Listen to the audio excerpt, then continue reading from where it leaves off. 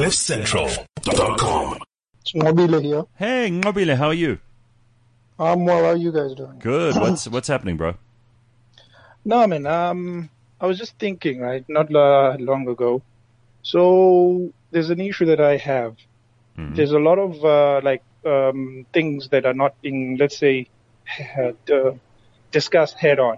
Yeah. For example, white folks that still believe the apartheid was good, and apartheid is a better system, and that blacks are, garbage, etc., etc.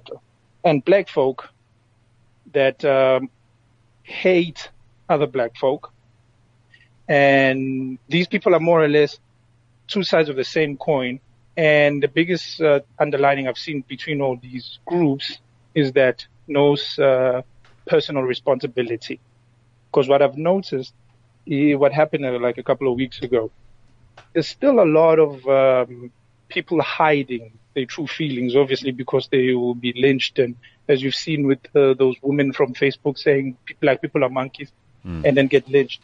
It's those things that I fear that because we don't want to have this discussion, because it's a very difficult and very bad discussion to have, it's a needed discussion, however. Because there was this YouTube video, I don't know if you've seen it, by some Stephen Molex or whatever. He uses data from, from like the 1950s up until 1994, for example, and then carries on to compare that definitely apartheid was good and black people fucked up South Africa. Which then, and then if you look at the comment section, and then after that, I spoke to quite a few white folk. It seems like deep down inside, people agree with that. And that's the problem that I have. And I don't know if you guys have discussed it in length because I might have missed some of your podcasts, but those kinds of things is what really divides us. And I know right now I'm talking based on white people only, but the same can be said for black folk. And that's where I believe racial divisions stem from. And if we target that, then we'll have, let's say, a better society, so to speak. But due to the fact that we don't discuss these things and we don't look at it deeper and we don't take the responsibility that, look, at the end of the day, we can't blame the apartheid government. We can't blame this. We can only blame ourselves. And that's where it always stems from. Hence, you get groups like, still don't agree with them, EFF and whatnot, and they radical, where black people get radicalized. I got to be honest, Mobile, I haven't met a lot of people. I haven't met a lot of black people who say shit things about black people behind the scenes or publicly. And I will promise you right now, if you can find me one white person who will publicly stand up for apartheid, you'll be doing well. These people are hard to find. I mean, they do exist. I don't dispute that they exist. But I think they know that they're out in the wilderness, that the rest of us don't agree with them, and that if they voice those opinions publicly, that the rest of us will, at very least, and probably in a civil sense, disapprove. And then there will be people who will try to lynch them. But you see, this is what happens when, and I totally agree with you, like, people are dishonest, right? Very much. And that's what I've seen is that, look, I know what you mean, where you don't see them publicly. This is what political correctness does to society, is it makes people lie. Because they can no longer express their opinions honestly, so they lie, and they end up getting into even more trouble. Because you can't keep lying. If you really believe, like, certain racist things, then that's how you're going to think. And no one's going to change your mind. You don't have any way to have a conversation with them, right? You do. And what I've noticed, I'll call it, because it's the most recent thing, the Donald Trump effect, where people, the whole Hillary polling, people are polling Hillary higher, but Donald Trump won.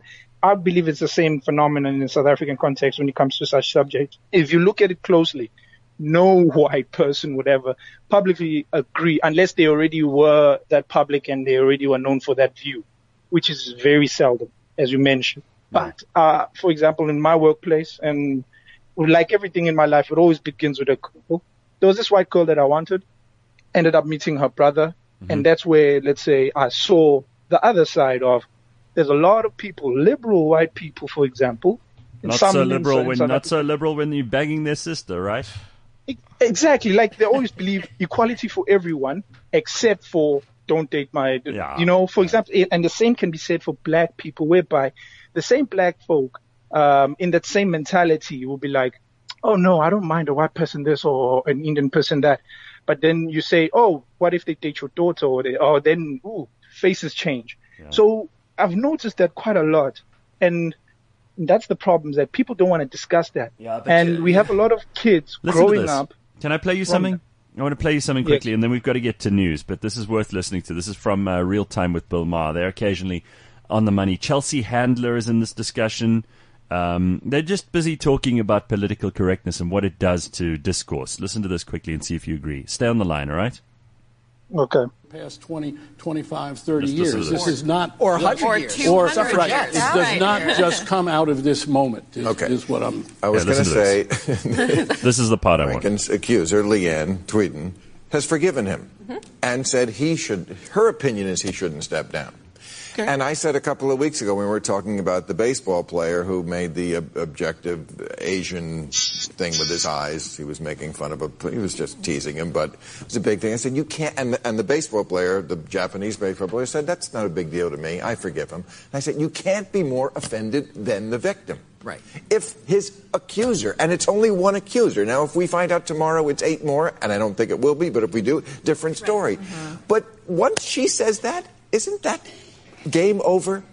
You can't be more offended than the person themselves. I feel like part of the problem we live in is that this is happening in a time when people are just so self-righteous. We have to stop letting 5 self-righteous millennials at the Huffington Post bully everybody into having opinions that they don't really hold. You hear that? Bullying everybody into having opinions they don't really hold. That's so true. That's what I it agree is. with that. Yeah. And yeah. I would rather. That's why when that whole Penny Sparrow thing broke out last year, I said, let her. I want to know what people really think. I would love us to be honest enough so that we know what we're dealing with, right?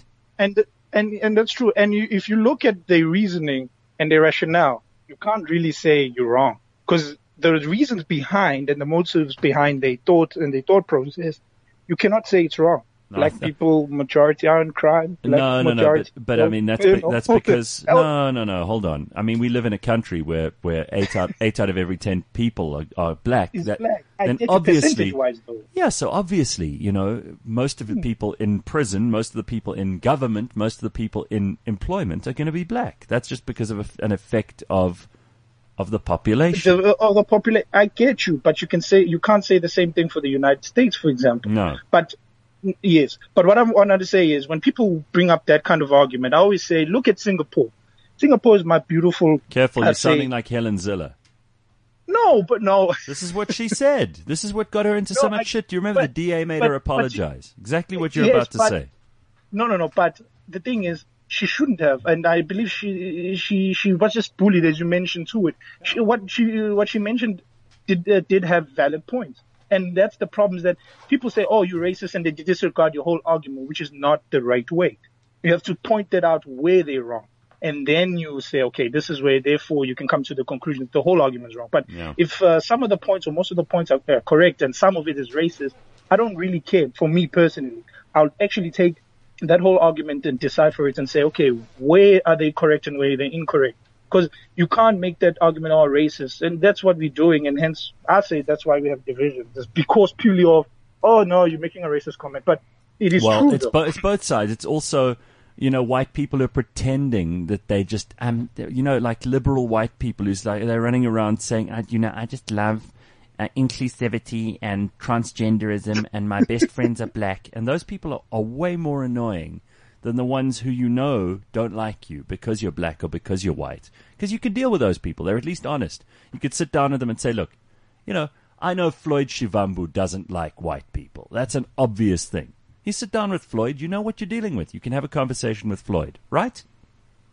True. Similarly, if I sit down with some old school Afrikaans boer who doesn't like black people because his whole life long he's only known how to treat them like workers, and he sits down and he says to you, this government is a piece of shit. You know what you're dealing with. Exactly. I would rather have those two than have someone who's pretending to be all-inclusive and caring and kind and so, but actually the only black person in their life is their maid. And that's true. But at the end of the day, though, we can look at white people that way, but at the same time, we have to look at black folk the same lens and say to them, look, sure, there are these white folk who are doing this and this to you, but what are you doing to yourself? Yeah, well, and what responsibility are you taking? There we go. You hit the nail on the head with that line, responsibility. Like everybody, white people got to take responsibility for what they did, and black people have to take responsibility for what they're doing. And between us, if we can figure that out, we will avoid junk status and we'll be able to resuscitate this economy. All right, but Nqobile, it's you and me. I think we've lost. I think Ben's just fallen asleep. Mubs has just chimed out, and Sia's about to go and take a pee. So let's take a break. CliffCentral.com